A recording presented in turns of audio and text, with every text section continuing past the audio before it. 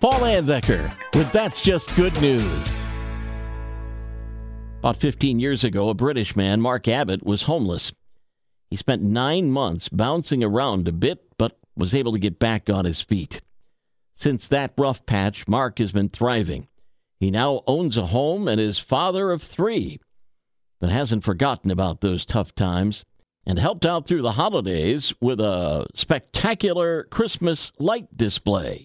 17,000 lights drew people from miles around to see his work and donate to St. Martin's Homeless Charity, offering a place to stay for those at risk of becoming homeless. And that's just good news.